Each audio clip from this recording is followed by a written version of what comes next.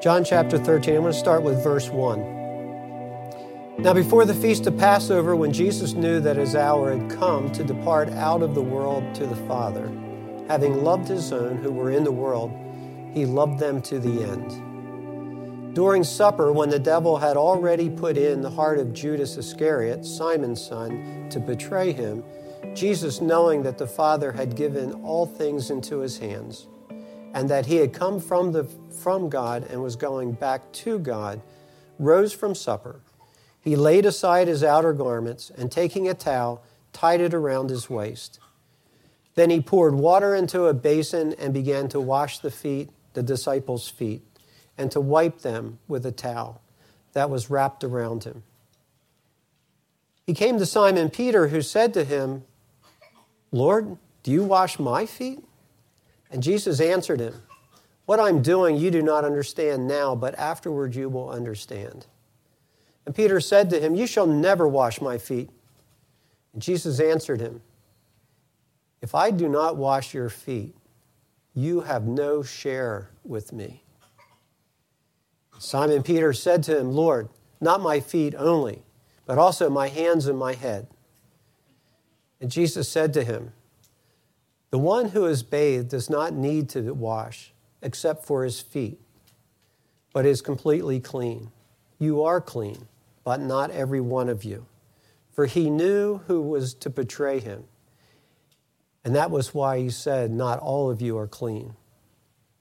And when he had washed their feet, put on his garments, and resumed his place, he said to them, "Do you understand what I have done to you? You call me teacher and Lord, and you are right, for so I am. If I then, your Lord and teacher, have washed your feet, you also ought to wash one another's feet. For I have given you an example, that you should do just as I have done to you. Truly I say to you, a servant is not greater than his master, nor is a messenger greater than the one who sent him. If you know these things, blessed are you if you do them. For I am not speaking of all of you, for I know whom I have chosen, but the scriptures will be fulfilled. He who ate my bread has lifted his heel against me. And I am telling you this now before it takes place, that when it does take place, you may believe that I am he. Truly, truly, I say to you, whoever receives the one I send receives me. Whoever receives me receives the one who sent me." It's interesting because this idea of foot washing, this is it. That's all the scripture that pertains to it. But I happen to think this is huge. Much bigger than probably in the church we have made it out to be. If you take these scriptures that I've read and expand out to all that was going on at the Last Supper, the boys were all arguing over who was going to be the greatest, who got to sit where. They were already so captivated by the prophetic scriptures of Daniel and other places that when Messiah comes, Messiah is going to liberate Israel, is going to establish the kingdom, an earthly kingdom with a king. He's going to establish that again. The Romans are going to be driven out. Oppression is going to be driven out. And the golden age of Israel is going to finally arrive. And we're it. We're it. Not only are we it, we've got the inside track with the dude that's going to do it. So they're already arguing over who gets what. Well, I think I ought to be Secretary of State. Well, I'm going to do the finances. Well, I'm going to be the ambassador of war. That was Peter. Jesus, I got my sword, right? I got my sword. I think I should handle that department. They're already dividing up and trying to create in their minds a earthly kingdom, missing what Messiah was about to do. And in that, Jesus then does this interesting thing. He begins to wash their feet. Now, for them to have come into the upper room, which is where this was happening, this is where the last, to be there in the room for the Last Supper, their feet would have been washed entering the room. That would have been tradition, whether there would have been a servant there to do that. Somebody would have washed their feet as they came in for the meal. So it wasn't like they're all like really nasty feeted. Somebody already handled that. So Jesus was not concerned about how dirty their feet was. He was demonstrating something else. And for us today, when we participate in the foot washing, this is what I want us to see. Because this to me is powerful. Because Jesus says to Peter, Peter first says, no, you're not touching my feet. I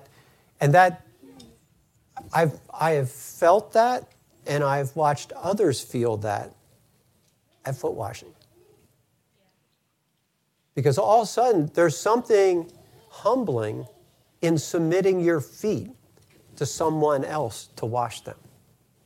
And some of us, that's more than what we're able to actually do. Not criticizing, I'm just saying that's where we are. That's where Peter was. Nope, you ain't touching my feet. But then Jesus said, Peter, if I don't wash your feet, then you have no share with me. So what was Jesus actually saying? I think what he was saying was, Peter, right now I'm about to connect with you heart to heart in a way that I have not done in the 3 years that we've been together. What's about to happen is unlike anything else. And if you don't let me do this, you don't share with me.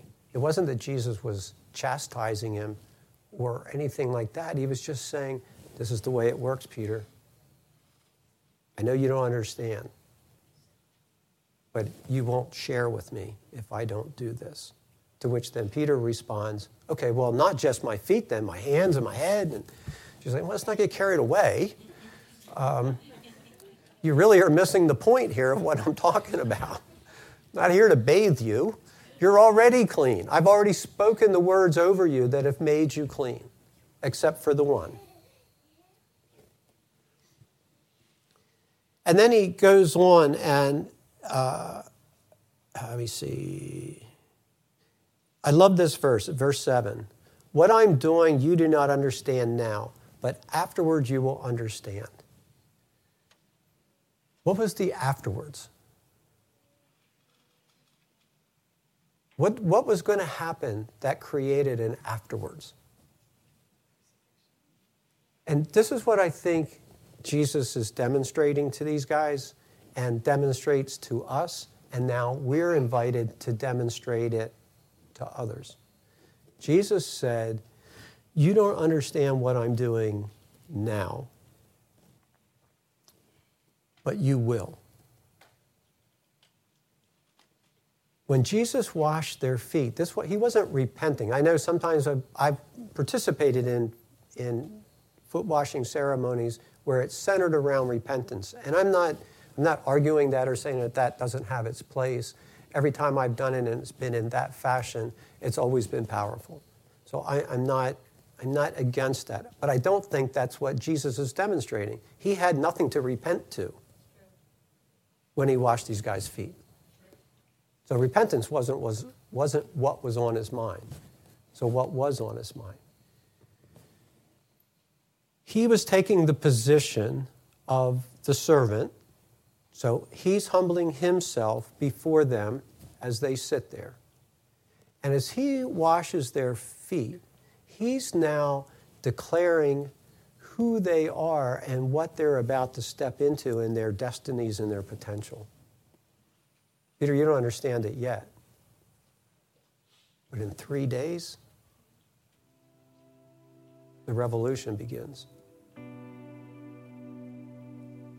By 6 o'clock on Friday, everything has changed. And you don't understand that. And you can't understand that. But you will understand that.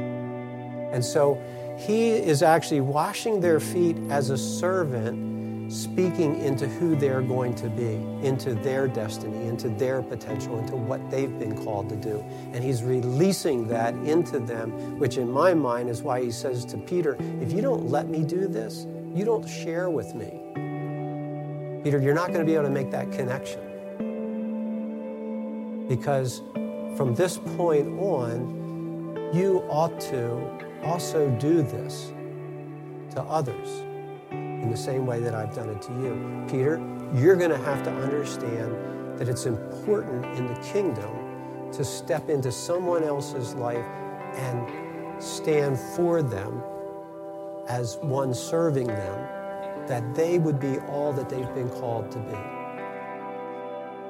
Because in the kingdom, it's the servant that has the place of honor at the table. Because it doesn't function like the world. We're not created to take on their systems.